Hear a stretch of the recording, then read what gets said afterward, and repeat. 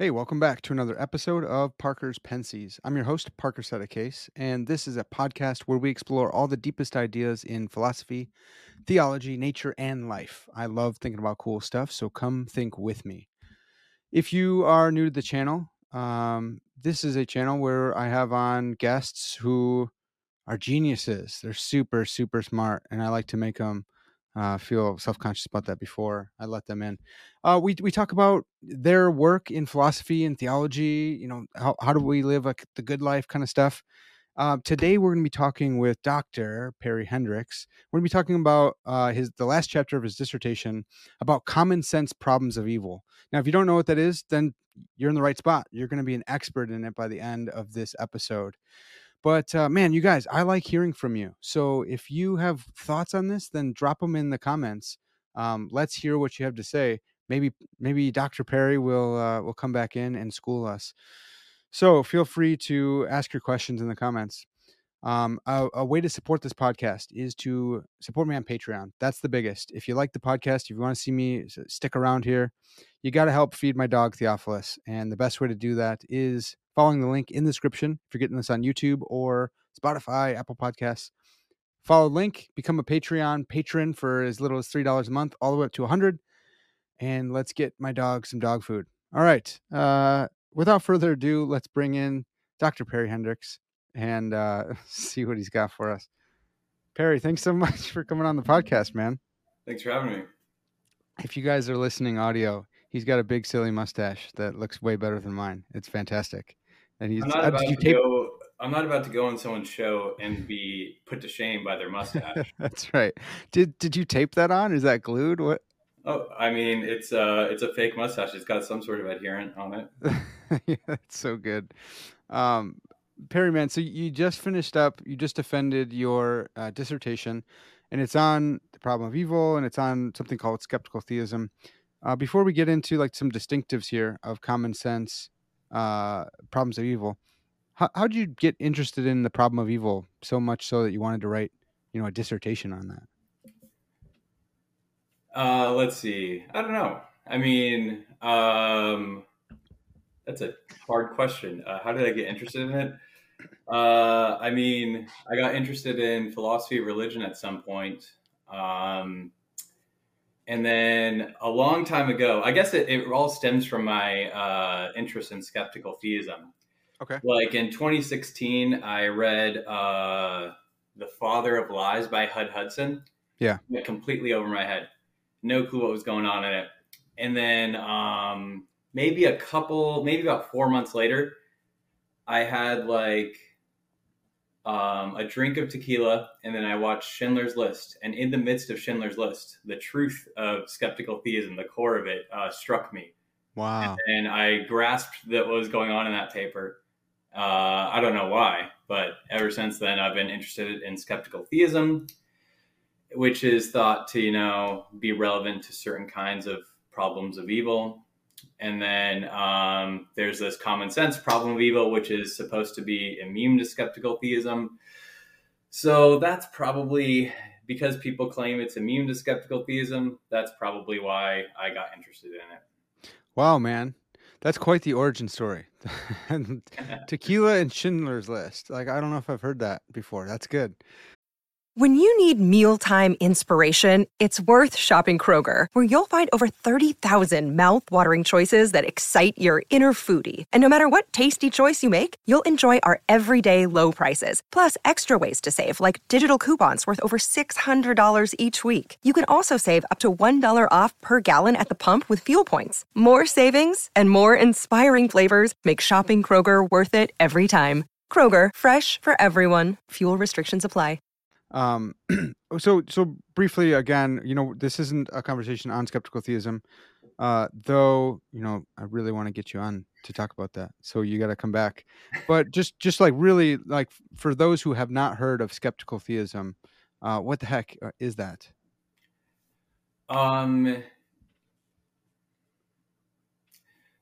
In the most like general sense, I guess it's this skepticism about the ability of humans to grasp, or the skepticism of the ability of humans to sort of grasp the value of different events, or to grasp the reasons in favor of allowing or causing certain events. But I mean, that doesn't sound, that's not terribly informative or interesting. One way to think about it is that there are lots of arguments from evil that claim that there are some instances of evil of which that wasn't required for a greater good, and they justify this claim by saying, well, we know of no such greater good, therefore probably there is no such greater good. Yeah. And all forms of skeptical theism are going to say that inference kind of sucks. So we shouldn't make that inference. So that's kind of what unites skeptical theists, is a rejection of that kind of inference. Yeah. Oh, that's huge. And I I didn't know about the different types of skeptical theism, and that there's different views. Like, coming out of theology, I don't even know if you would call this a skeptical theist view, but like pulling on the greater good defense and saying, like, it's Christocentric, looking at the cross and saying that's the worst evil ever, but God brought about the greatest good. If he can do it with the worst evil, he can do it with a lesser form of evil that we're experiencing. So we can never use an apparent instance of gratuitous evil to argue against God, because we have this justifying reason. And then finding out later, like stepping on it in a Q&A, I think, that I did for my stream, someone was like, well, what about like the inscrutability and the spread of skeptical theism out to messing with arguments for God? And I was like, what on earth? And I was so sad to see that like that is the case. And then you're like this gadfly on Facebook, and you sent me Hud Hudson's Father of Lies, and I was just like wrecked this whole paper that I was working on, which was really, really good. Thank you for that. But so what I've discovered through studying theology and philosophy of religion is, like, a lot of the philosophy of religion guys have this inscrutability view, where it's like, look, God is this other being, and it's kind of like inscrutable. Are us judging his reasons? It's like, how could we do that? He's so different than us. So how could we know whether or not he has a good reason for allowing what looks like gratuitous evil, what looks like an evil which has no greater good, or subsequent good, or antecedent good, just limiting other evils, all these type of things. God's different, so we can't judge that. It's inscrutable.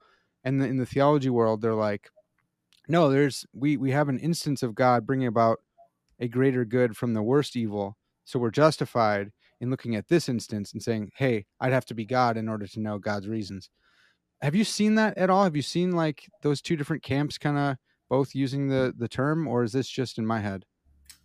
I haven't seen it, but I'm also probably not qualified to say whether that's happening. I read a bit of theology here and there, but I kind of suck at theology, so I don't do it a whole lot. Yeah, I think everyone probably does. But yeah, no worries. So maybe I suck at philosophy too, though. That could be the case as well. Yeah. Oh, I read your dissertation, so I don't think so.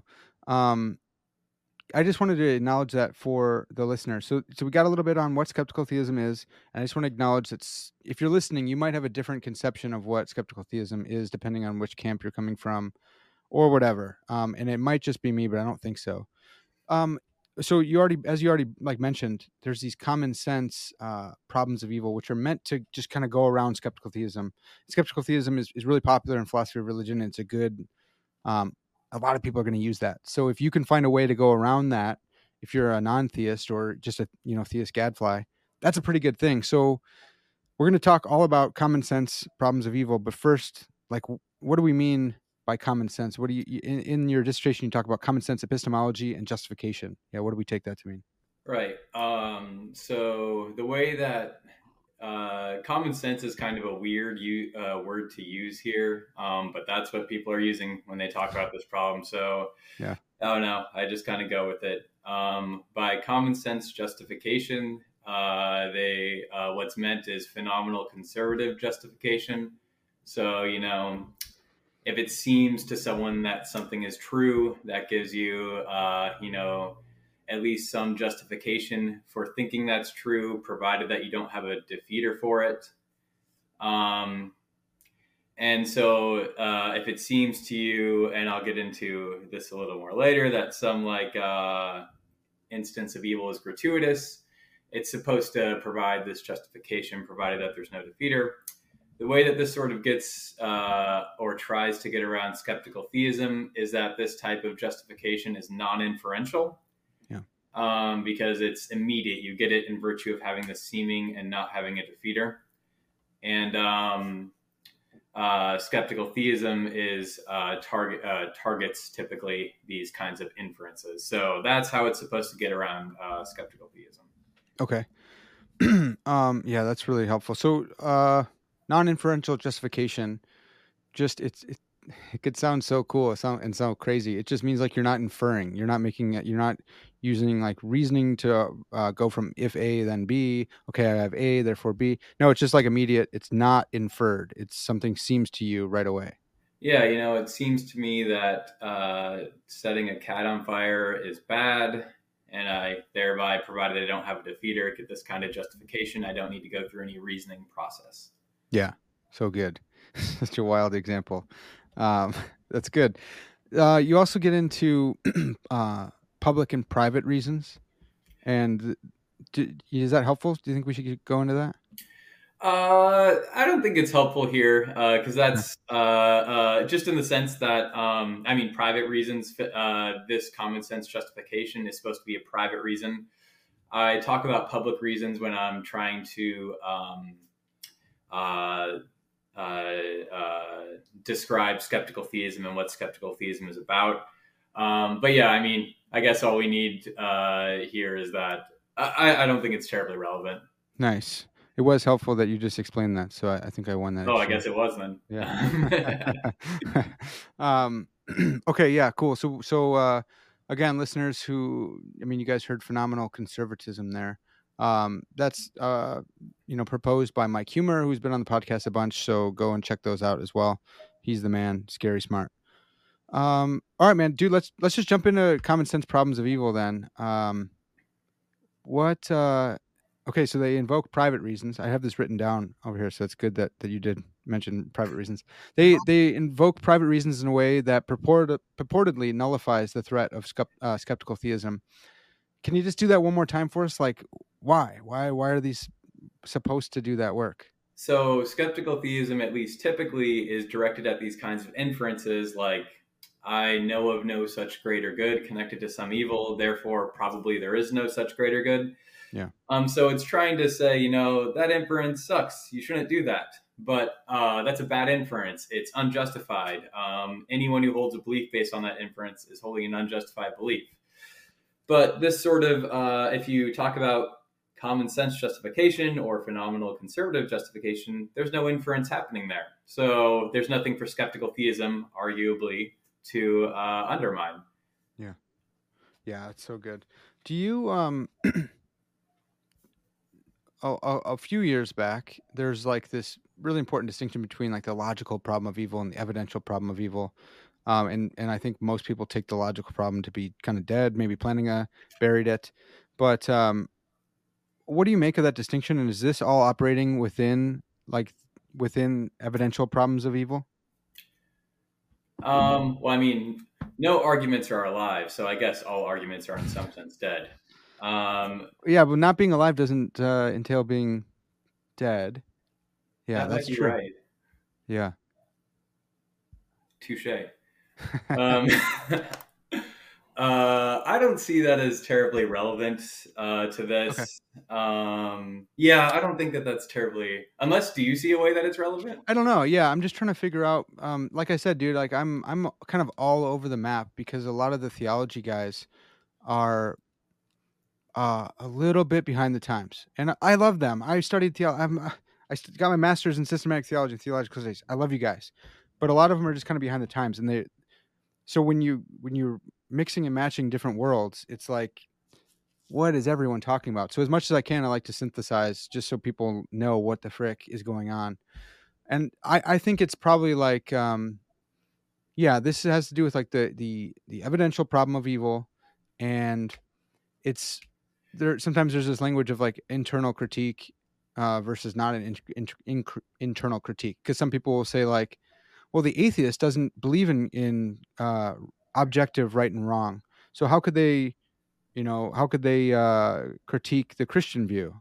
And it's like, well, all they have to do is say, this is you believe in that, and this is internal critique for your view, even if I think that, good and bad is morally relative or culturally relative or something like that. So, yeah, I don't know, man. Problem of evil stuff. Just trying to catch everyone up here. Let's go in on the axiological common sense problem of evil. This is a mouthful. This is fun though.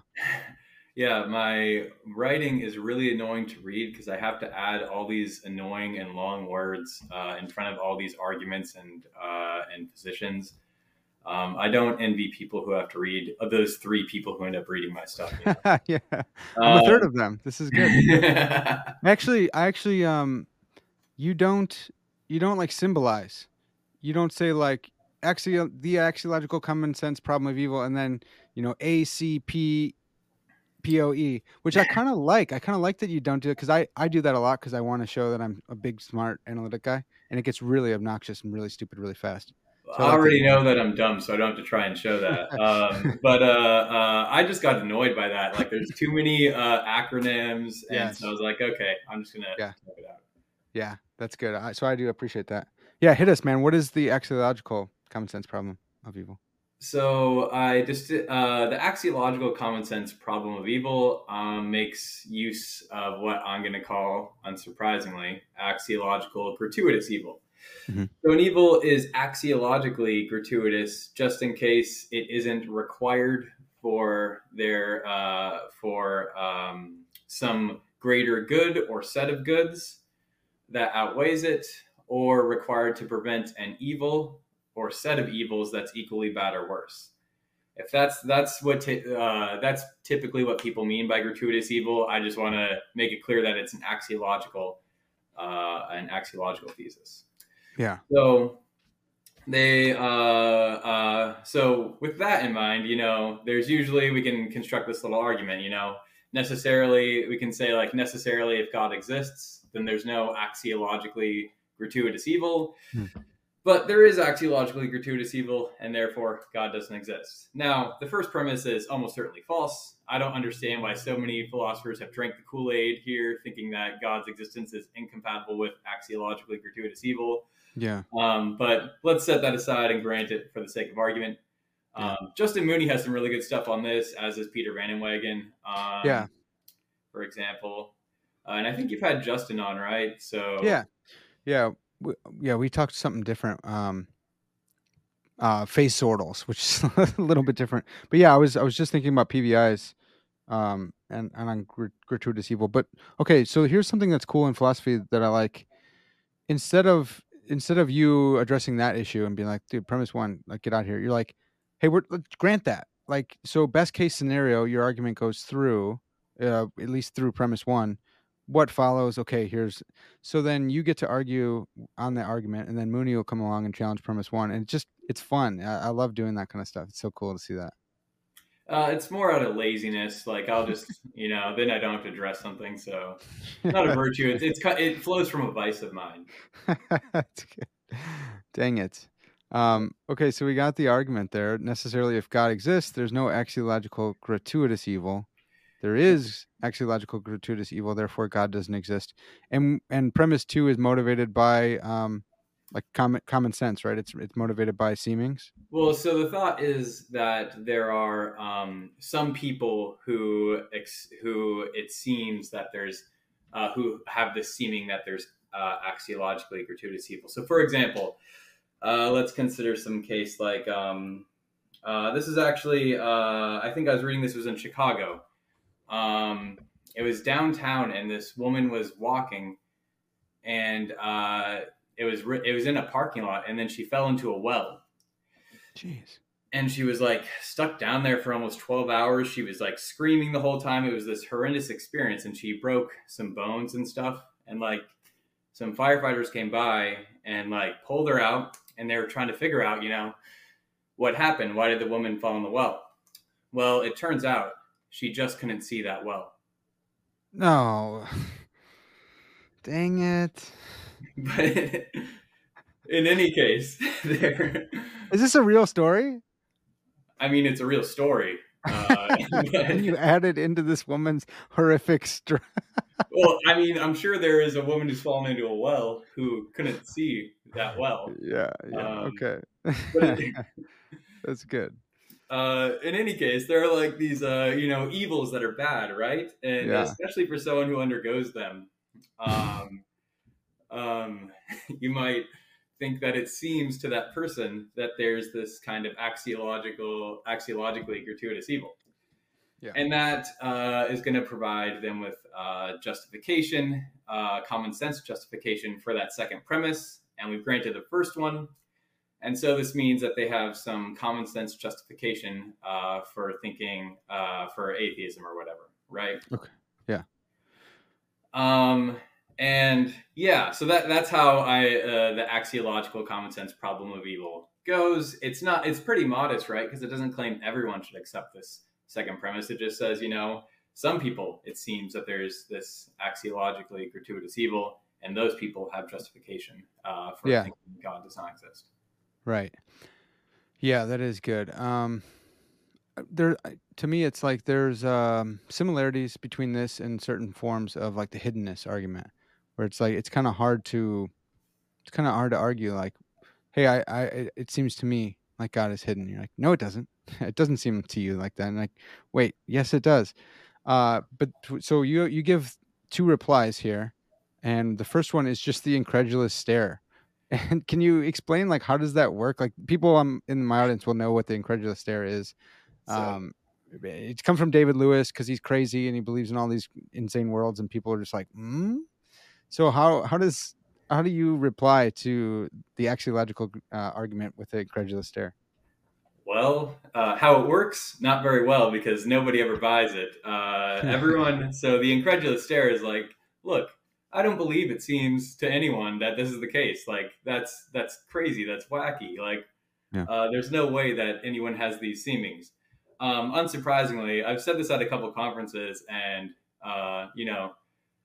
people really insist that there are these seemings. Yeah. And the reason I'm skeptical of this is like, okay, let's kind of look at what we're saying right here. Like you're saying, because it sounds kind of, especially when people just talk about gratuitous evil, it's very easy to say, yeah, that seems gratuitous to me. But let's spell out a little bit what we mean by this, right? Like, Yeah. if an evil is axiologically gratuitous, you mean that it seems to you that there's this instance of evil that is not logically connected to a singular good or set of goods that would outweigh it, or that outweighs it, or or it's not connected to the prevention of a singular evil or set of evils that is equally bad or worse.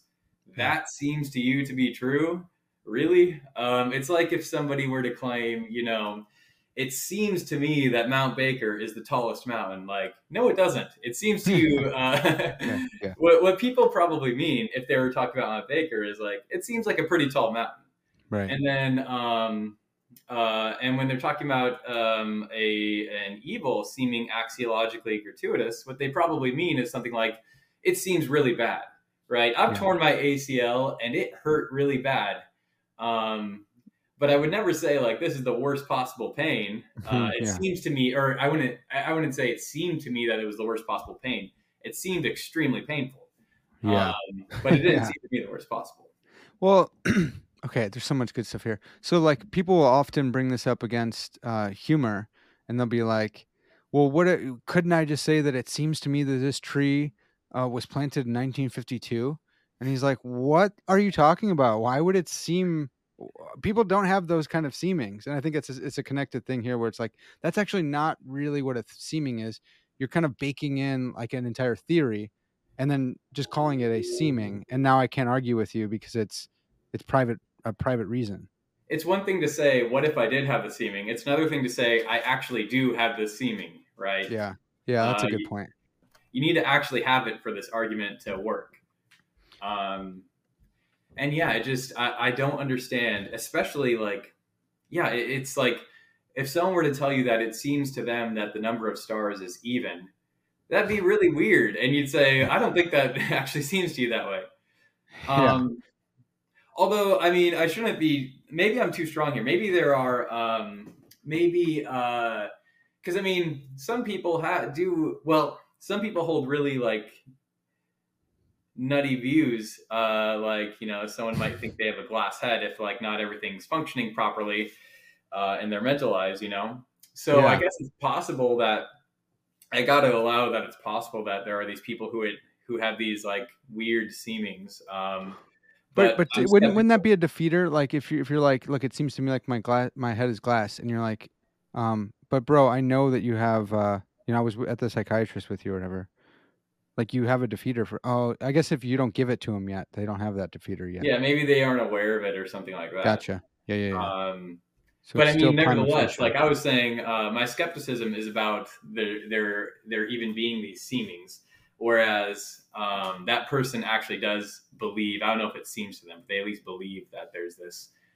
They have a glass head or something like Yeah, that. yeah, So yeah, I mean, in the same way that you can have kind of wacky beliefs when not everything's right, maybe you can have these wacky seemings. But I'm pretty sure that most people are just not thinking about what it means for an evil to be axiologically gratuitous. yeah.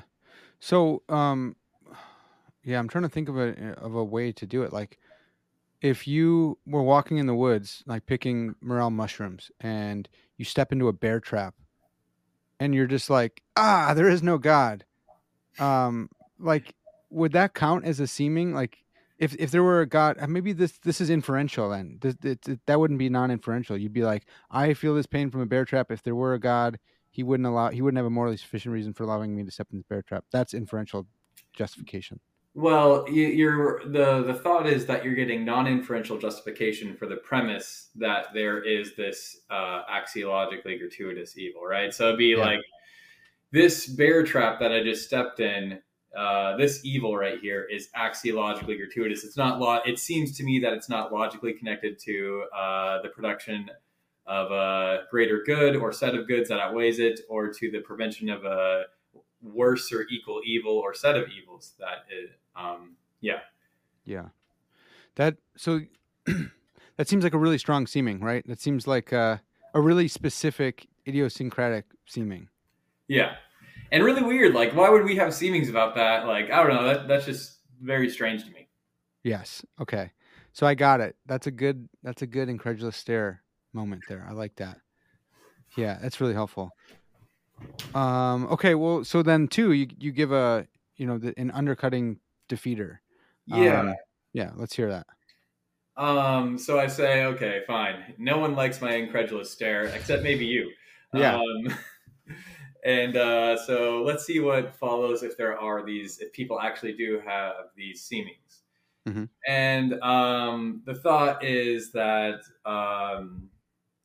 well, we have reason to think that our seemings in tracking these logical connections. So when we're talking about whether an evil is axiologically gratuitous, we're talking about whether there are these logical connections between the evil and goods, and all the evils and goods logically connected to it. Mm-hmm. And so the thought is, well, we suck at seeing these logical connections. We don't agree on anything with respect to logical connections. Like, there's disagreement everywhere whenever it comes to whether there's these logical connections between things. For example, like, there's disputes about whether there's a logical connection between the right action and the action that produces the best consequences. Mm. Or there's, disagreement about whether there's a logical connection between brain events and mental events. Right. Everywhere we go, we know that we're not good at detecting them, because otherwise we wouldn't have this kind of disagreement. Yeah. We're good at detecting trees. If I see a tree, no one goes over there and says, hey, that's not a tree. Yeah. But with logical connections, there's just very little agreement, and it's not. And even when we have a consensus, it's usually, or I shouldn't say usually, but sometimes it's the case due to arguments. It's not because we just see them or that they seem to be the case. Right. So again, that would be inferential. Yeah. So yeah, it's not. Yeah. So when we do converge, if we do on any of these logical connections, it can be because of arguments and not because of these seemings. Right. So yeah, I just don't think that we're good at detecting these seemings. And if we're not good at detecting them, if our seamers aren't good at tracking these logical connections, then that's going to be a defeater for a seeming that there's a logical connection somewhere, or it's going to be a defeater for any seeming we have about axiologically gratuitous evil, Right. because that involves that. And then additionally, I mean, just think about like when we're talking about whether an evil is axiologically gratuitous, what we need to do is tally up all the goods and evils logically connected to this evil.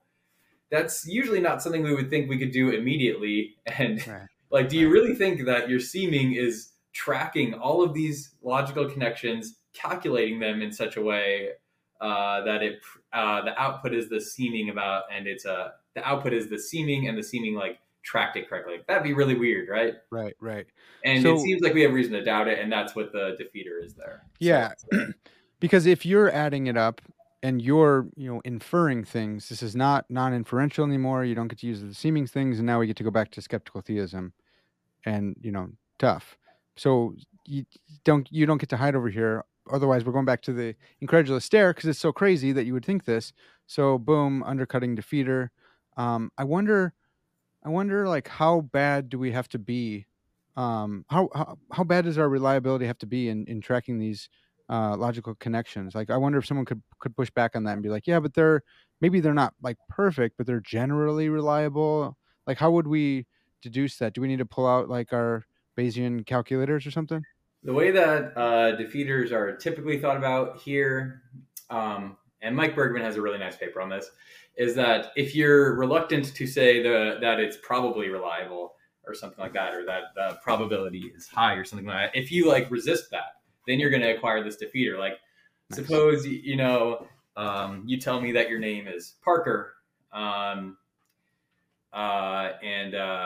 like I'm thinking like, okay, how reliable is this guy with respect to testimony about his first name? And I think, I don't know if it's high.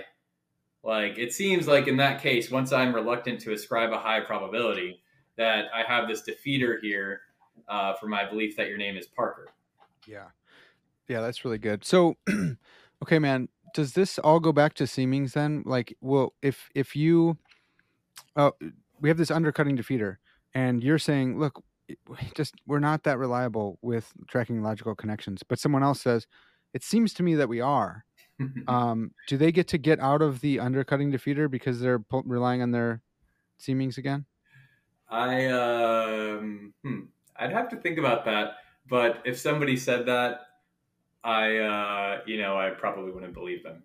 Really, it seems to you that we're good at that. Like, are we looking at the same philosophy, like where there's just massive disagreement about all these things? Like, I probably just wouldn't believe them if they said that. But I suppose like maybe that's a way you could respond. But it's like you could respond that way. I just don't think it would apply to you, anyone who used it, because it probably doesn't seem to them that way. Like, Yeah, you can find these little escape routes, but you probably aren't qualified to even take it. yeah.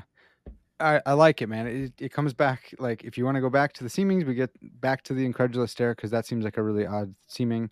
Or so I mentioned that because I think people who are well versed in this area are going to be like, okay, yeah, I see it. But someone watching on YouTube here is like, well, what if it doesn't seem? So I just want to like hedge off and like, no, there's answers to this kind of stuff too. If you take that route, it might be a little disingenuous. You might just be like, I don't want to follow your conclusion, so I'm going to take this odd escape route that I'm not sure I actually believe. So I don't know. It's always tough. I don't want to like give too strong of an error theory and like abuse someone's psychology, but it's like, here's what I think's going on with you. I hope I'm not abusing anyone's psychology. No, you're good, man. It's me. I'll abuse them. That's good. How about, so I didn't spend a whole bunch of time on this because I figured that you would just bring it up, or I could ask you about it. Bergman's undercutting defeater, like, how different is that? Is that just what we talked about, or is that unique? His involves his is different, because he's going to want to say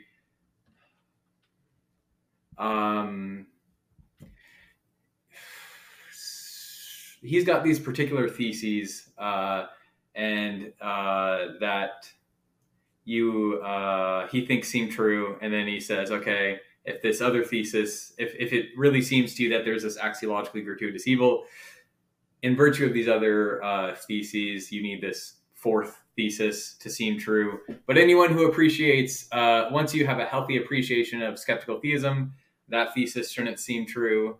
Nice. Yeah, it would take a little a little bit to explain all that. Yeah. Okay. I should say I meant to ask you. Can you tell us like who you studied with, who you did your dissertation with, who's on your committee? I had Mike Bergman as the chair, and then there was Paul Draper, Pat Kane, and Jan Kober. Yeah. So like legends. I wanted to bring that up to the audience because like this is good. These are good folks, and it's fun that like so Draper is a beast, and like doesn't agree with you, right? Well, he. I'm not sure if he would. He might be. I think he. Let's see. I think he would. I'm pretty sure. I could be wrong on this, but I think he'd agree about the common sense problem of evil. Okay. But it's going to come as a huge shock to you. But I don't think I was able to convince him that skeptical theism undermines his Humean argument. Right. But I bring that up because that's really cool that like you worked on this with someone who's like, this isn't all just agreeing. It's not like you're advancing his view, like you're actually picking something against his view. I thought that was sweet. And then, and he's, I think he'd call himself an atheist, right? He's an atheist about perfect being theism. Okay. And then I forgot is Bergman like on record as being an agnostic? That'd be really weird for the past president of the Society of Christian Philosophers to be on record as being an agnostic. I did not know that at all. Wow. Okay, dude. This is great. This is great news. In fact, yeah, he's not an agnostic. Nice, dude. I don't know why I thought that. I just haven't like come across a lot of his. Well, I mean, I've come across his work and I have them, and I just haven't got a chance to read them. But he did his PhD under Plantinga, which I mean, that doesn't mean. I guess that doesn't mean you're not an agnostic. Yeah, I think right. People are, but that did. But at Notre Dame, when he was there, or at Calvin. Well, Calvin doesn't have a PhD program. Oh yeah, dude, stop making me look stupid here. That's awesome. Dang, I did not know that, Bergman. So that's sick. I bring all that up because it's cool. It bolsters it. I know, like you're like, hey, let's just talk the philosophy stuff, but people actually care about this. They're interested in your life. So that's pretty cool. I don't man. think anyone's interested in my life, but I'm willing to pretend for the moment. Yeah. Okay, so we got. I mean, anything else to say on axiological common sense problems before we move on? Nothing aside from they fail. Nice, so good. Actually, dude, how prevalent are these? Like, do these come up a lot? I mean, I think actually. Well, how often is the question? How often is the common sense problem of evil talked about, or how often is it the axiological version? Why not both? Yeah. So how common is the common sense one? And then I'm assuming the axiological is going to be less common than just like common sense arguments, simpliciter or whatever.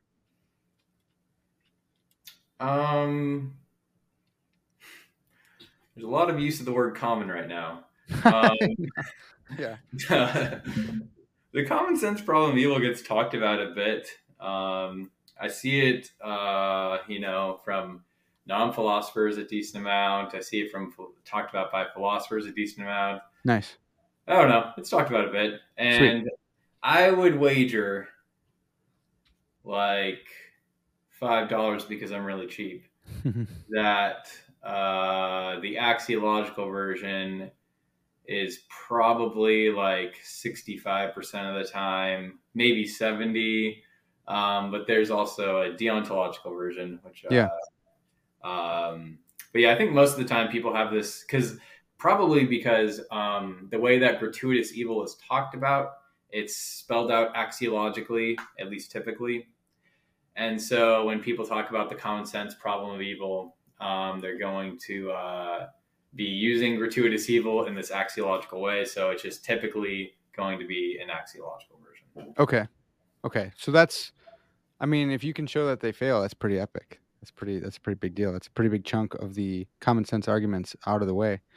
Let's go in on deontological ones then. So what's deontologically gratuitous evil?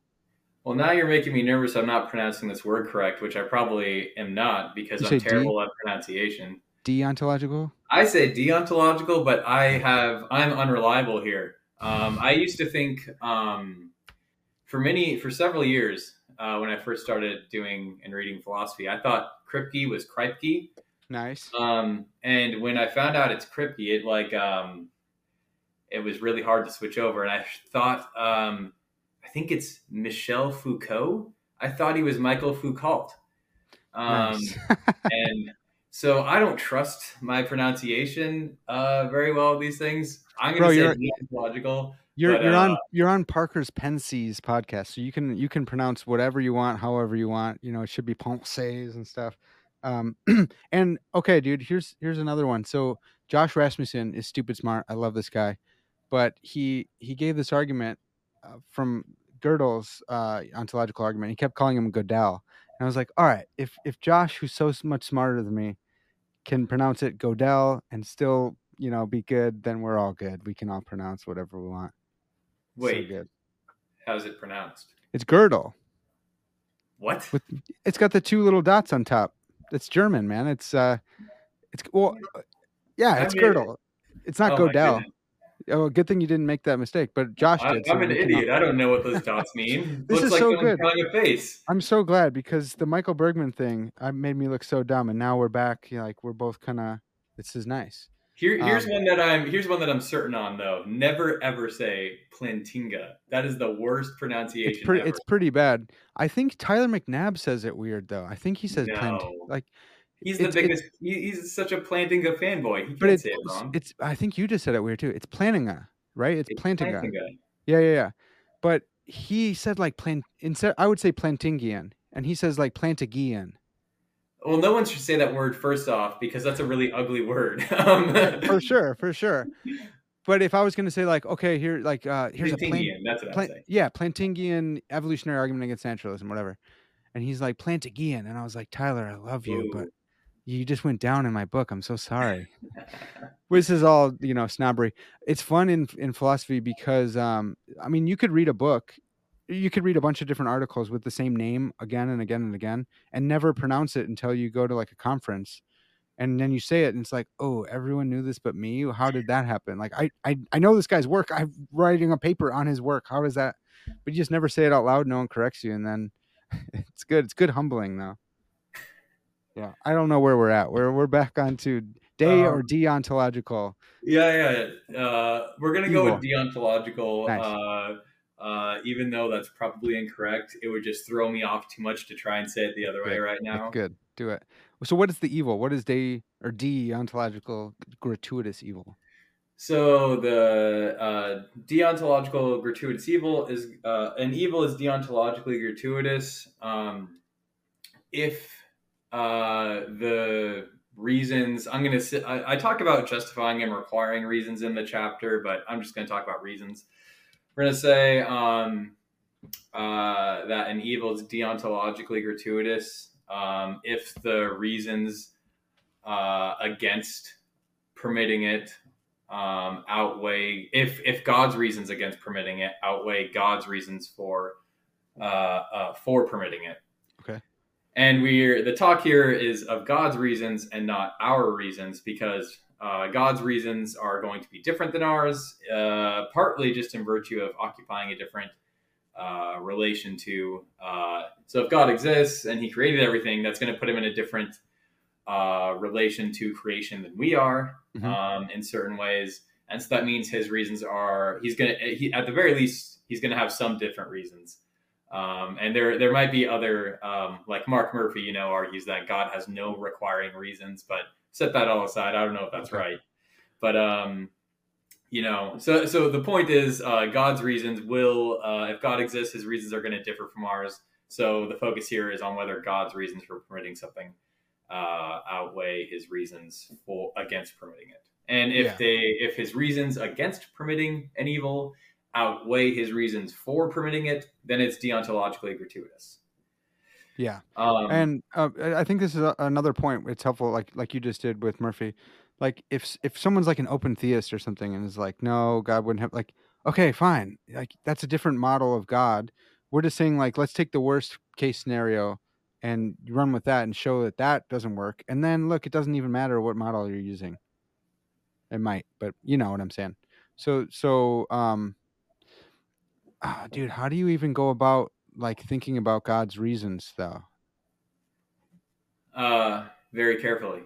Yeah. How do you even like adjudicate like this one's deontologically gratuitous because I know that God doesn't have an outweighing reason. Yeah. Well, maybe, I mean, that'll be relevant to my incredulous stare at this argument as well. Okay. So I guess this argument is going to go just like the other one. We're just going to replace axiological with deontological, except this one has a much more plausible and obviously true first premise, which is that, necessarily if God exists, then there won't be any deontologically gratuitous evil. That's obviously true. Mm-hmm. And then the second premise is that there is deontologically gratuitous evil, and then therefore God doesn't exist. Yeah. And then that's the deontological common sense problem of evil. And then the way that this works is you say, well, okay, there are some people for which it seems that an evil is deontologically gratuitous, and those people have, provided they don't have a defeater for the seeming, they have at least some justification for thinking God doesn't exist. Yeah. I think that like premise one can help philosophers of religion, analytic theologians, and theologians just in general. It's really fascinating, like pondering on deontological evil, and it's like, as you were saying, it's much more like plausibly true than axiological. The premise of the axiological premise one of axiological common sense problem of evil. It is a mouthful. Necessarily, God's existence is incompatible with deontologically gratuitous evil. And like you said, an evil is deontologically, I'm pulling from you, deontologically gratuitous for God if and only if God's requiring reasons for some action, not A, outweigh his justifying reasons for A's permission. And it's like, yeah, that's so true. Even if you're looking at like open theism, you'd still have to say, well, no, there's a greater good, and that's like our radical freedom, or whatever they would say, libertarian freedom, and whatever the case, you have to think that God has a reason for allowing the evil that he allows based on another reason that he has, like a better reason, or stronger reason, whatever the case. I think that's so cool. And I think it kind of shows that every theist who affirms evil and God's goodness has to have some kind of greater good theodicy because of premise one. Ooh, I don't want to call it a greater good theodicy because your reasons might be non-axiological. So suppose that I promise to, meet you for lunch somewhere, and then unbeknownst to me, or a friend comes up and says, "Hey, you want to go play spike ball?" But unbeknownst to them, it's at the same time I promised to meet you for lunch.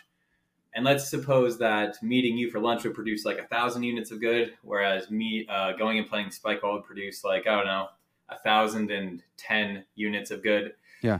You'd still want to say, I ought to go to lunch with you because I promised you. And that's a non-axiological reason that outweighs. So because it's not about the goods here, it's actually less good, but I still ought to do it. So it's non-axiological. Couldn't you make that axiological because in keeping my word, I am, that's another unit, right? You could, but you could, but I've stipulated that the amount of good that comes from. Gotcha. So do you not accept that though? Once I've stipulated, do you still think that even though, like, let's make it even bigger? Like, I get 1 billion units of goodness from going to lunch with you because I get to see that wild mustache in person or something. Yeah. But let's suppose I would get 1 billion and 0.1 units of good from going and playing spike ball because spike ball's awesome. Yeah. I still ought to go to lunch with you, right? Even though there's a tiny bit more value and a tiny bit more good. Yeah. Yeah. So, okay. Tiny bit more value. Yeah. You still go to lunch. So make it like extreme in another way, right? So like there's going to be way more units if you go to spike ball. There's 1,000. Sorry, we keep mixing up numbers. There's 1,000 units of good, but there's only 100 if you meet me for lunch. Now it's like, well, it's not so clear So whether I value should. can come into play sometimes. Maybe like if the world's going to end, if I don't go to lunch with if I go to lunch with you, maybe then I shouldn't. Okay. So sometimes value can come into play, but the point of this is to show that sometimes there are these non-axiological reasons that outweigh the axiological reasons. Yeah. And Okay. once you admit that, you have to realize that there can be other non-axiological reasons. So it's not all about value. Yeah. So God could have because this is deontological evil. I need to get more clear, I guess, on deontological evil. Like, God's existence is incompatible with deontologically gratuitous evil. So that means that just God wouldn't choose A if he didn't have Strong. like If his reasons against permitting some evil are stronger than his reasons for permitting it, he's not going to permit it. That'd be yeah, irrational. yeah, yeah. Um, and these are deontological reasons. Whatever, right? These aren't these. I mean, This isn't the reasons can involve value. Value is a okay. reason, but there are Okay. going to be other so value is a reason. Like I said, it can like the world's going to end if I don't go to lunch with you. Yeah. I should go to lunch with you or something like that. So that's what I had in mind when I was saying like this. If you affirm premise one, which it seems plausible, like theists are going to have like what are you going to say? God allowed this reason. God allowed this evil. God allowed Adam and Eve to sin. What was the reason for it? Well, because free will is a good, and he wanted us. That's a value, right? So he does have this reason, and I That's think an axiological reason. Yeah. right. And a lot of theists, I think, are like, no, you're a consequentialist if you hold to any kind of like greater good type theodicy. And I'm just saying, like, I don't know. I think this one kind of pins all of us to show like if he acted for this reason and allowed evil to happen, he had a reason for that. Well, so I used to hold that like I was really averse to consequentialism, but Yeah. I think his name is Doug Portmore. Hmm. Port something, and his name is Good. probably Doug. Uh, uh, he's got this paper and a book on it too, and he kind of shows how you can consequentialize any traditionally deontological theory, or at least most of them. But the thought is like the problem that I really have isn't with consequentializing; Right. it's with axiological consequentializing. Okay. Once you admit that there are these reasons that aren't axiological, like so you might have to do what produces less value, then my aversion to it evaporates. Okay. Because it's not just about value maximization. That seems weird. That doesn't seem befitting of God. But if we're just talking about reasons, that's a lot more plausible. Of course, he's Right. going to do what he has the strongest reason to do. It'd be irrational not to. Yeah. Yeah. This is good, man. This is really fun. This is awesome. I'm geeking out, man. This is really fun. Okay, so hit me with the incredulous stare on the deontological CPOE. Okay, here's the incredulous stare. Ready? Nice. It's even better with the mustache, dude. You might have to grow one. Okay, so the incredulous stare is kind of the same thing that's going on with it. That's going on with the incredulous stare about axiologically gratuitous evil. So if you want to say an evil seems deontologically gratuitous, like we need to spell out what that really means. And what that really means is that so there are some requiring reasons against this evil for God to not permit it, and God has no other reasons justifying or requiring reasons that outweigh this evil. But I don't know. That seems kind of weird. Like, why would it seem to you that that's the case? Like, it probably seems to you that there's a strong reason not to permit this evil. Right. But of course, that can be outweighed. Like it by a stronger reason. Like it can seem to me that some injury. There's a strong reason not to allow that. But of course, there could be stronger reasons, justifying reasons for someone to allow it. Like, so it seems what's probably happening is the person we recognize this evil, we recognize these reasons for not allowing it, and then it seems that those are really strong reasons. Yeah. That's what I think is going on, because again, like, it's like if somebody saw Mount Baker, had not surveyed Washington State at all, or seen places where the mountains might be, and they just said, this seems like the tallest mountain in Washington. Yeah. That just does not seem plausible. They probably would just mean it seems really tall. Yeah. You know? Is it Rainier? What's the tallest? Oh man. Let's cut this out of the interview. I feel like it's Rainier, but you know, I'm also like an idiot, so I don't know. That's good. I have no idea. Okay, so and it's not even like they're specifying the reasons. It's not like this isn't like, you know, Kant and the Nazis are at the door and they're like, are there any Jews here? And Kant's like, I have to keep my word. You know, I have a deontological reason, whatever, blah, blah. It's not like, oh, God, here's what I know what God's reason is, and that's no good. So I know that he has a you know, an outweighing reason that he's not acting on or something like that. It's not that. It's just saying, like, it seems to me that that's the case. I'm not even specifying what types of reasons. Yeah, that's what I would be like. That's what I would think is going on there. Like, it seems to you that that's the case. I mean, even if you bought into Kant, did I almost just say Kant? Oh, what is going on here? We're Americans, man. We're Americans. Fine. We can say whatever we want. If I bought into Kant's reasoning here, I think if you say Kant, they immediately revoke your PhD. I don't know, dude. I think that if you're analytic, you can say Kant, and everyone's like, "Yeah, take that, Germans, like the idealists." I think it's all right. Well, hopefully we never find out, because I don't want to be caught saying that. Yeah, that's good. I was saying, like, you know, even if someone buys Kant's reasoning, they probably would just say, look, Kant's got these really good arguments for why this is an absolute reason. They probably wouldn't say, it seems to me that it's absolute or something like that. Like, that'd be right. Weird. Yeah. Yeah. So you get blasted with the incredulous stare if you guys try and do that one. Let's do undercutting defeater then. The undercutting defeater is kind of the same thing. And so when I split my entire book into these different axiological and deontological categories, and oftentimes it's the same problem facing these different arguments. It's the same argument working in favor of these different positions. And so I'm kind of like making similar moves, and it's really I love that. I like this, dude. You're so like pessimistic about this. Probably because you were so deep into it. I love that, because it's like, look, I'm gonna be kind of monotonous here. I'm gonna do the exact same thing just so everyone can see. Nope, it didn't work. Nope, it didn't. Like, same exact moves. I kind of like that. I don't know, man. Well, let's hope the other two readers of this book, think that it. That's right. That's right. Wait, I want to stop on that. Didn't you just get Tell me about this. You're turning this into a book? Yeah. It's due in 20 days. Fast. I think it's going to be out in 2023. I picked a really exciting title. What do you got? It's called Skeptical Theism. Nice. I mean, that's kind of like an epic move, though. It's like this is the book on skeptical theism. I don't need a title. I don't need a subtitle. Skeptical Theism. That's what I should have called it the book on skeptical theism. It's not too late. 20 days, dude. There's a book called the Multiple Realization book about multiple realization. Nice.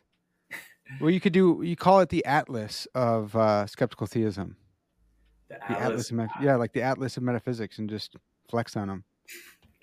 Yeah, so I got this. Hopefully after this book is out, I can stop writing on skeptical theism. But we'll see. Yeah. If you were wondering, academic book contracts for unknown philosophers pay very well. They offered me roughly 600 McChickens for this thing. Nice, dude. Which is, I'll take it. I would have done it for 50 McChickens. That's what. Don't tell them, because it's not. Yeah. No, that's awesome, man. I'm excited for that, and I don't know. I have to. Well, yeah. So this dissertation, most of the chapters, there's a few extra chapters. I think I added in 3 chapters, but most of it flows from my dissertation. Yeah. Although chapters, in my dissertation defense, Paul Draper just gave me a devastating objection to one of my arguments. Yeah. Absolutely devastating with the very first question of the defense. And I was like, oh yeah, that's right. That argument I was giving is unsound. That doesn't work. And so while the dissertation contains this unsound argument, I fixed it for the book, which is quite a bit different in the opening chapters because of that. I forgot. I mean, so you told me that like on Facebook Messenger or something. Did you rework it and send it? Has Draper seen it again, or is he going to hit you with another? Oh no! I've talked to him. I met with him because I wanted to, before I got this out, like send in the final draft of the book. I wanted to see what he thought of this move I made. Well, what I did was I just got rid of the argument I was making that wasn't sound, and then I addressed the issue in a different context. And Nice. yeah, the first the argument that he was objecting to, he was just right. So I was like, so I took it out. And now, so he couldn't raise the same objection, but I wanted to see if he had any other ones. Yeah, that's good. Okay, did we? Okay, you just said, hey, look, I make the same move. About deontological speculatism. You said, hey, I'm going to go with the same move for the undercutting defeater, but you didn't do it. We're all over the place here. Probably my fault. It's good. This is a podcast, man. That's what I'm saying. People love this crap. It's nice. What was I going to say? Oh, right. So the thought is I think I'm on the undercutting defeater, right? Yeah. Yep. Yeah. So the thought is a few things.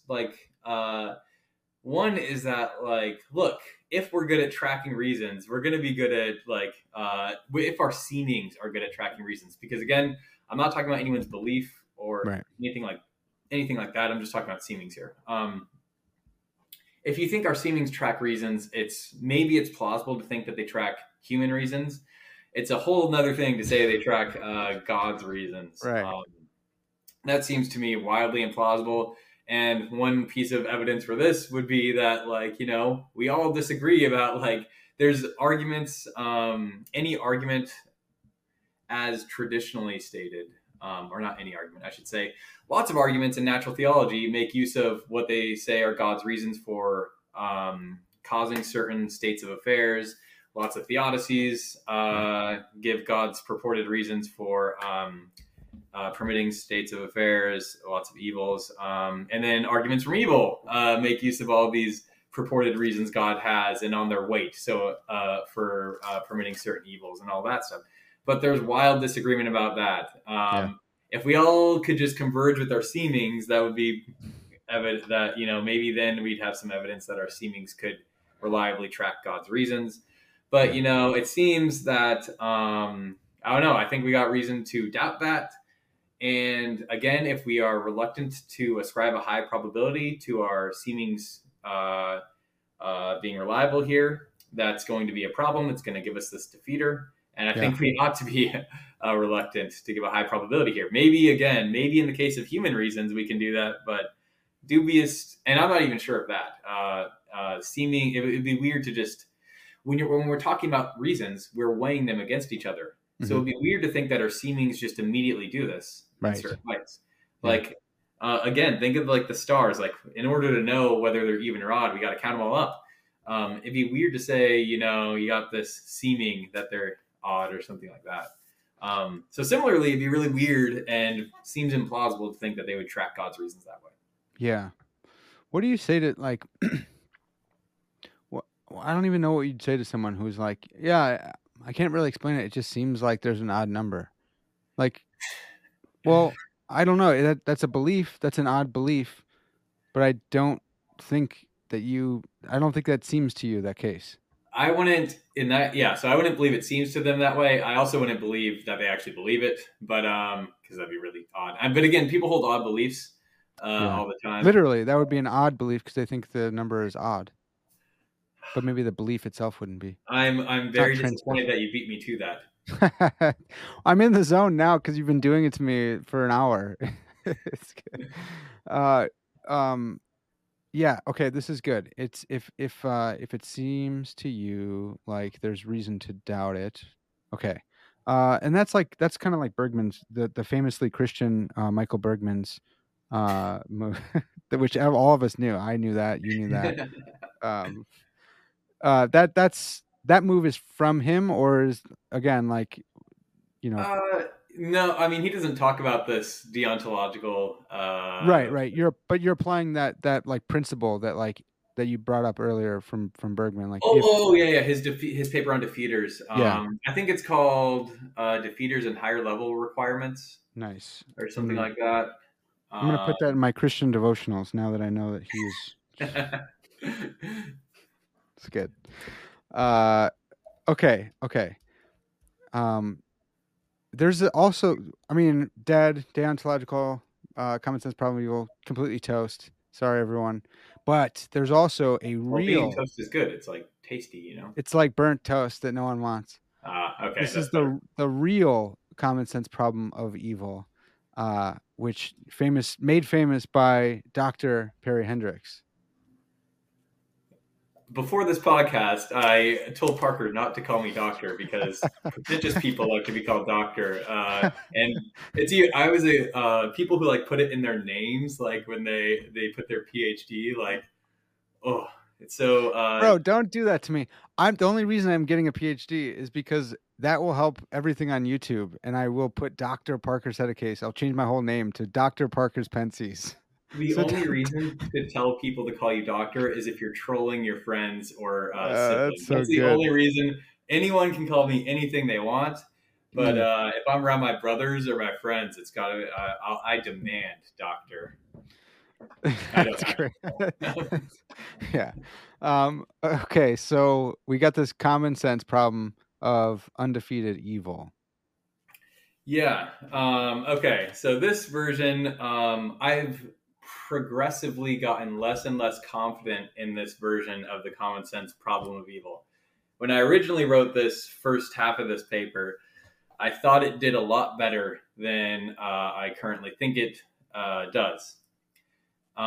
So in my chapter, I really need to dull it down and be less optimistic about it because I've really just lost hope in it. Okay. Anyway, this version is it's about undefeated evil. So one way to think about this is like, let's first think of like organic wholes. You might think that a whole can have more or less value than the sum of its parts. So like, you know, a painting might have more value than the drops of paint that make it up. Or a human being. Maybe it has less. Like a human being has more value, hopefully, than like their organs or something. Well, I don't know. What if you have like a really good heart or something?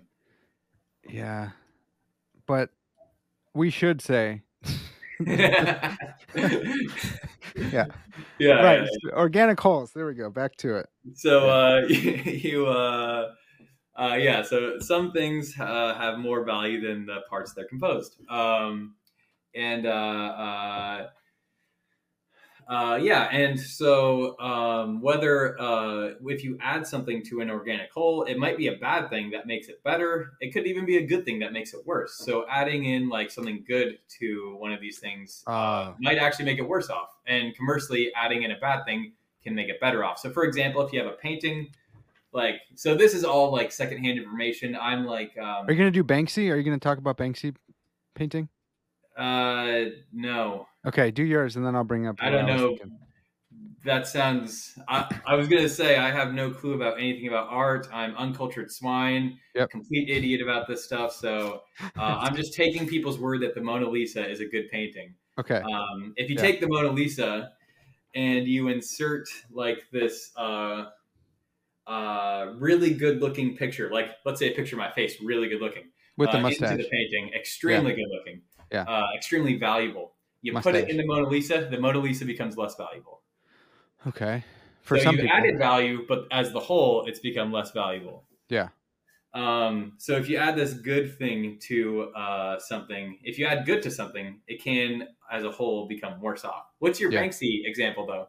My Banksy example is for the opposite. If you add something bad to a good painting, but it makes it more valuable. This dude Banksy is, have you heard of him before? I've heard the name. It's like Yeah, like hipstery people really like, oh, there's a Banksy, and he'll like spray paint a piece of art or something. And I think people still don't know who he is, but they think that he might be like in a band because he goes where this band goes or something. But anyways, there's this painting, and it's sold, and at the auction, it just started going down into a shredder. And it turns out that in the frame of the picture, he'd built in a shredder that I don't know if he like remote control. It seemed like he remote control like did it right after it sold. So that half the painting gets shredded and it's like hanging out the bottom. And then that just was like, now it's worth way, way more, even though it's half shredded. I So remember seeing that story actually. Yeah, that's that. Yeah, so that's an example of adding some disvalue. You're cutting into it or something like that, and it yeah, becomes more valuable. yeah, nice. Um, I'm a yeah. philosopher now. Now I'm officially a philosopher. I don't need a PhD. Nice. So you can have these add good things, add value to something, it becomes worse. You can add disvalue to something, it becomes better on the whole. And we can say that an evil is defeated if, so you take this instance of evil and it is a part of this person's life, if it made their life better on the whole. Then we can say it's defeated, and in all other cases, it's undefeated. Okay. And then we can say, construct this common sense problem of undefeated evil, which goes like this. The first premise is going to be that, God's existence is incompatible with undefeated evil. And the second premise is going to be, there is undefeated evil. And the third premise is going to be, the conclusion is going to be, so God doesn't exist. And the thought again is that some people might have this common sense justification for thinking that some evil is undefeated. And so they're going to have this common sense justification for atheism, for thinking that God doesn't exist. Yeah. So then you hit them with a semi credulous stare. Why is it semi? So once again, like when I first wrote this chapter, it was a credulous stare. Okay. And then after getting comments back and from my committee and stuff, it became a semi-credulous stare. But right now, I'm currently thinking that it really deserves an incredulous stare. So good. What? Yeah. Why is that? Let me explain why I thought. So at first, why I thought it was a credulous stare is because when we think about undefeated evil, I'm going to follow like the way that some other people have talked about it when they talk about like, well, if it's undefeated or if it's a defeated evil, you wouldn't wish it away, or if it's a defeated evil, you would accept it. And so let's say if an evil is defeated, you accept it. If it's undefeated, you don't accept it. Well, I kind of thought, it's plausible. It's not crazy to say that, you would not accept it, that it seems to you that you would not accept an evil, some evil ever. Like think of some horrific instance of suffering, maybe someone undergoing the Holocaust thinks, I would never accept this, or it seems I should. So it's not about the belief, it's about the seeming. It seems I would never accept this, right? This seems like it's, or maybe it seems to you that they would never accept it. So just in thinking about it that way, it seemed plausible to me. But now I think, actually talking through it now, I think I've diagnosed my problem, which is that I was doing what proponents of common sense problems of evil do for the other versions that I thought was, that I think is a problem, which is you're just talking about accepting it, but you're not thinking about what it means to accept it. Okay. Because, or what's involved in accepting it. So if you really would never accept an evil, like let's think about like what could lead you to accept an evil. And this gets into some things I talk about later, but like, you might accept an evil. It seems pretty plausible that you would accept one if it was needed to avoid some horrendous other evil, like right. Or it seems plausible that if God had this really strong requiring reason or justifying reason for allowing it, that you might accept it given. But if we don't know what that reason is at all, it'd be hard to make a judgment about that. Right. So so it started as a credulous stare. I'm downgrading it to an incredulous stare because Yeah, I think that just what it takes to say that you would not accept you would not accept an evil involves a lot, and it seems really dubious to think that it seems to anyone that that's the case. Yeah. Um, did you find it when you read that section? Did you find it more plausible than the other versions to say it seemed to someone that something's undefeated or whatever, that an evil's Uh, undefeated? yeah, a little. I mean, more so than I think more so than like deontological. Just because it's, I don't, yeah, I think more so. That seeming makes a little bit more sense to say that. Um, but again, like you have 4 replies to this, 3 replies to this one, so it was I hard. think I had four, but one of them was Bergman, so I'll only talk Yeah, about three. yeah, Applying Bergman's reply. yeah. So I should have probably taken more time and just sat with it, but I was like, well, let's keep going. What does he say? So I didn't give enough time to like ruminate on it without hearing your replies. Yeah, Okay, well, yeah. So there's my incredulous stare. I guess I'll give my 3 replies yeah, to it.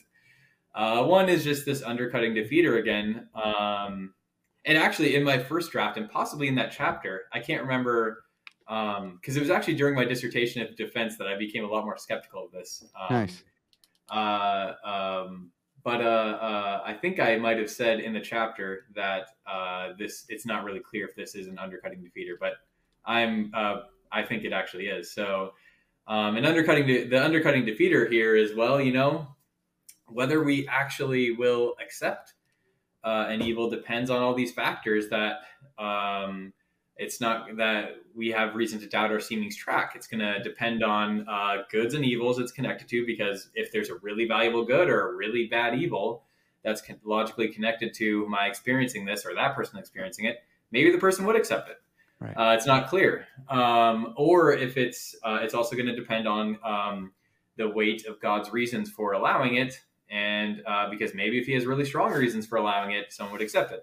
Yeah. And in that case, it's in double trouble. It's even worse off than the other ones, because the deontological problem of evil, common sense problem of evil, only faced the skeptical worry about God's reasons. The axiological common sense problem of evil only faced skepticism about goods and evils. But this one faces both of those. Nice. Because both of those can come into play when accepting whether someone's going to accept an instance of evil. Yeah. So that's the undercutting defeater there. It's just implausible to think that our seemings track all that. And so it looks like there's an undercutting defeater there. Yeah. That's so good. I want to jump to the transformative experience and accepting undefeated evil replies, but I want to give you a chance if you want to broach Bergman's again. That would it'd probably be better to skip it. Let's do it. Yeah, let's skip it for sure. It would take a while to explain that. Okay, hit us with this transformative experience. Talking to me, I guess, is a transformative experience in some sense. Yeah. So, suppose you were trying to figure out whether you wanted to become a vampire. You might think that it's not possible to really make, or that it's really tough to make a rational decision there, because if you become a vampire, you're going to become immortal. You're going to really want to drink blood. You're going to like wearing long black capes and hanging upside down and stuff like that. Your outfits you wear are... Shh, don't tell the folks at home, man. You're going to blow up my spot. Okay, so you're trying to figure out whether to become a vampire, but that's going to involve changing a lot of experiences you haven't had. You don't know, well, maybe Parker knows what it's like to desire to drink blood or something like that. That's radically different. You're gonna have all these different preferences. So in this sense, becoming a vampire is epistemically transformative. It involves acquiring all this new information that you didn't already have about avoiding sunlight, avoiding garlic, and all that kind of stuff. And it's going to change your preferences radically in ways that you don't know. You don't know what it's like to have a preference to want blood or something. Yeah, or accost ladies in the night, and yeah. drink their Yeah. blood. So you have no clue what that's like, and so this is I'm completely playing off of L.A. Paul's book, Transformative Experience, and so the thought is like it's a transformative experience. So if we're just making a decision about it's hard. She offers a solution to it, which I won't get into. But it's hard to see, or she offers a partial kind of solution. But it's hard to see how we can rationally decide what to do there if we're just trying to do what has the most expected value, because we don't know what is. That's going to depend on what our preferences are and all sorts of other information. This has been, I don't know if Paul does this, I can't remember. But people will apply this to like becoming a Christian, because like your preferences will change and like all this kind of stuff. And I Brandon Rickbot told me that Alex Proust has like a nasty objection to this that he brought to Paul, but I Pretty can't. gross. Just like devastating, nasty, not gross.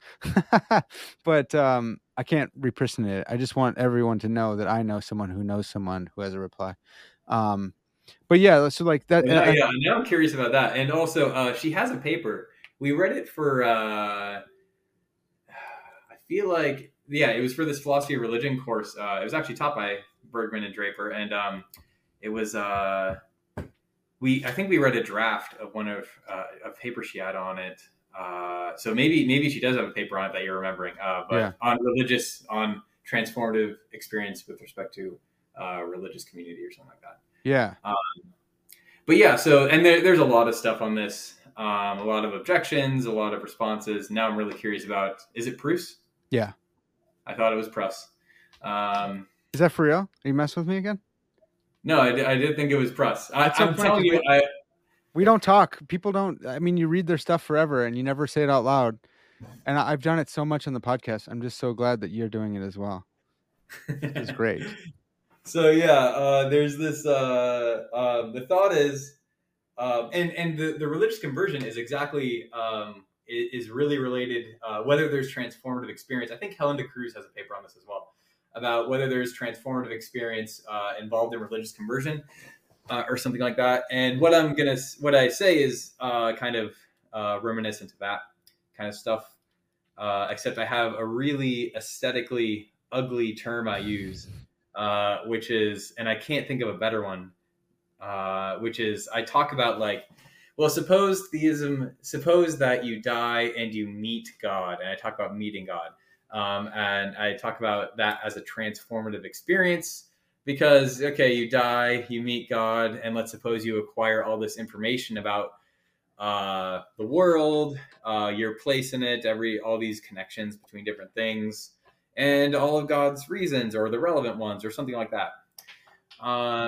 That's a lot of new information. And then your preferences will probably change. If you come to talk to a perfect being, presumably your preferences are going to align, or at least more so align with this being in ways that you can't really tell from the outset. Or like cheesecake won't taste as good anymore, because you're like, all my other experiences are lesser now that I've had this great experience. And cheesecake never tasted good, though. Oh, come on, dude. Yeah, whatever you like. Blood, because maybe you're the vampire you're projecting on me. Cheese steak is good. Cheesecake, no. Okay. But you might your preferences will change in this way. You're gonna learn a lot of new information, and it's gonna be, in this sense, a transformative experience. Yeah. And if that's the case, we then what matters is whether you would accept the evil. Then it doesn't matter right now. It matters like in the end, after full disclosure and all that stuff. Yes. Whether you'd accept it. Okay, dude, this is so good. I was thinking about this. I was thinking about this same like line of argument. Man, where was that? It doesn't matter where it was. Just like a couple months ago. I was thinking about where you were. Yeah. Car, house. Okay, so like you think about like I hate giving like counterexamples in this area because they're all gross, because you have to talk about evils and make up evils, and I don't like making up evils. But let's say like someone was tortured and killed, and it's like right now you look at that and you're like, this doesn't seem like there's any reason for this. It seems like an instance of gratuitous evil. This seems really bad, but you don't know that like 3 years down the line all my like a couple of my friends and family will become Christians because of the horrible things that happened to me. And like, if given Christianity or whatever, like I'm in heaven with Christ, and he's like, hey, look, would you change this?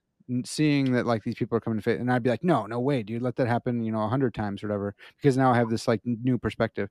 And so it's just like a uglier, less thought through version of what you said. Yeah. So when you acquire more information, that's definitely part of it. If you were to know, so like knowing your place, it could be even things way more distant than that. Yeah. It could also even be like, well, I won't get into that. But I mean, like, think of have you read Hud Hudson's paper, Beautiful Evils? I don't think so. So he talks, well, like, I guess one possible reason might even just be an aesthetic reason. But that would be a complicated road to go, and I'll avoid. But you should read that. Everyone should read that. Everyone who's anyone should read that. That's good. Beautiful Evils, you said? Beautiful Evils, yeah. Okay. So what you were saying is definitely an example of this. And then, but there's even more things. It could just be like, maybe God had really strong reasons. Maybe those reasons aren't what you were talking about. Maybe there was something else. We need to know what those reasons would be in order to evaluate whether you'd accept them. But also, maybe your preferences change. Maybe you had that preference to live at that moment in time. Maybe your preferences, once you become aware of all these other things and you meet a perfect being or something like that, maybe your preference, maybe you wouldn't have preferred to live at that point because of all this other stuff. Right. So if it's a transformative experience and you buy into this transformative experience kind of stuff, and maybe even if you don't, maybe you don't need, I think maybe you don't need to even wed yourself to this transformative experience stuff. It's just a nice way to illustrate it. Then, you might accept it. And so the question is, well, how likely is it that you would accept it? And I want to say, at least given, at least the way that we're thinking about it now, it's probably like inscrutable or something like that. So I think that's what I have about. I think that's all I really say about transformative experience. If you have a better term suggestion than meeting God, I'm happy to hear it. I got 20 days to change this. That's good. Well, okay, this is a great example, a great time for me to boost the algorithm. So, folks, if you're watching on YouTube, leave a comment. What do you think? What's a better example? What's a better name for it than meeting God? Boom! Now we're gonna get 1 million views. This is gonna be awesome. Yeah. All right. Well, so we got transformative experience here. The last reply: accepting undefeated evil. Yeah. So. The first premise of the common sense problem of undefeated evil, again, I think when I first wrote this paper, I didn't have the section in because I was like, I guess it's kind of plausible. But then I think it was some comments from Draper that made me skeptical of it. But now it seems really implausible to me to think that God's existence is incompatible with undefeated evil. That's ridiculous, I think. And well, there are 3 reasons you might think so. This one isn't terribly strong, but it's something to sort of, get you to cast some doubt for your thinking that God wouldn't allow undefeated evil. So maybe you think, like, along with William Hasker, that would eliminate. He thinks it would just eliminate moral motivation, I think. But you might even just think it reduces it. So if every evil someone undergoes really makes them better off on the whole, like. It at the very least, it eliminates one reason for preventing evil, and one strong reason for preventing evil is that it's harmful to that person. It's making them worse off. But if there's really no undefeated evil, then you don't have that reason, and so there's at least reduced sense of moral motivation. I think you can find ways around it, but it's you can, like, if you endorse some kind of divine command theory, love your neighbor as yourself, even if it makes them worse off or something. You could still be morally motivated, but there's still a threat there. There's still a reduced amount of moral motivation that might be a problem. Yeah.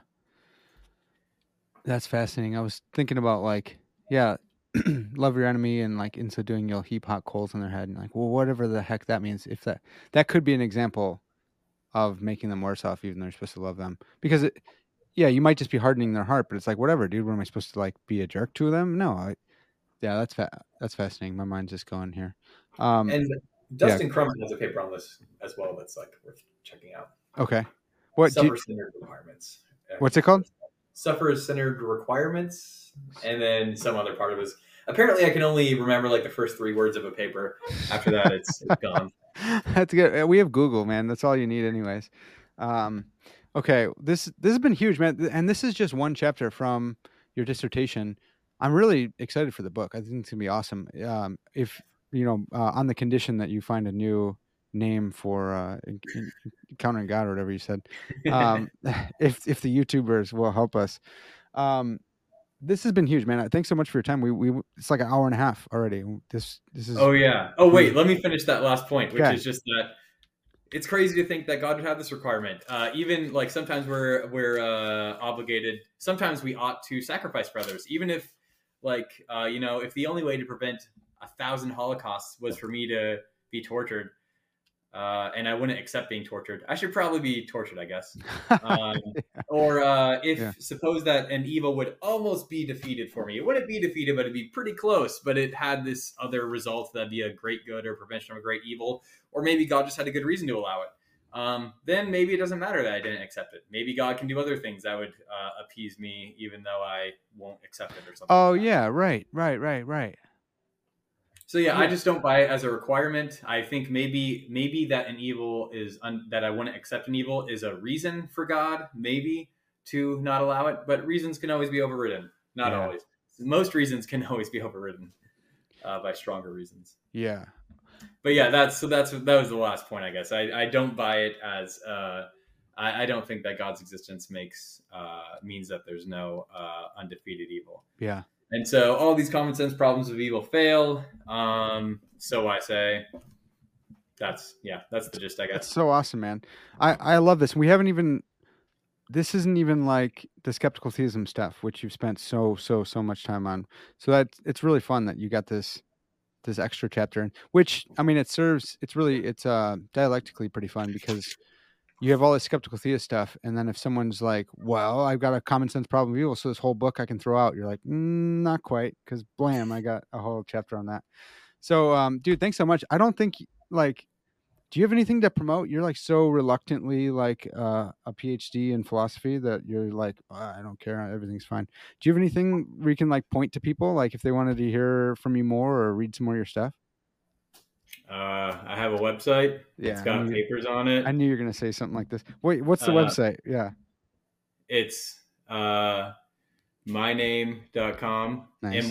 No, it's not MYNAME. It's just Hendricks.com. Yeah. I also did this podcast interview, which you can listen to. Are you talking about this one? Yeah. I sometimes answer emails, but I get backed up on those, and I'm lazy and I forget about them. I'm with you. But those are always. Well, awesome, dude. All right, folks. This was a good one. This is really deep. If you guys got questions, drop them in the comments. If you like this video, give it a like. And if you learned something, then drop one of those thinking emojis into the comments as well. And we need to know whose mustache was better. I'm pretty positive it was mine. Dang it. That's true. I got upstashed on my own channel here. That's not great. Oh, I mustache you, actually. Yeah. How long have you been growing that thing? 5 years. Yeah. I mean, they fall out when I'm thinking a lot too. Like I'll be pulling on it. And I need to not do that. So I probably have been playing with it a lot this whole time. This was awesome, dude. Thanks so much. This is huge. I can't wait for you to come back on like you promised you would and talk about skeptical theism in all its glory. Folks, that's going to have to do it for now. This has been Parker's Pensies, and as always, all glory to God.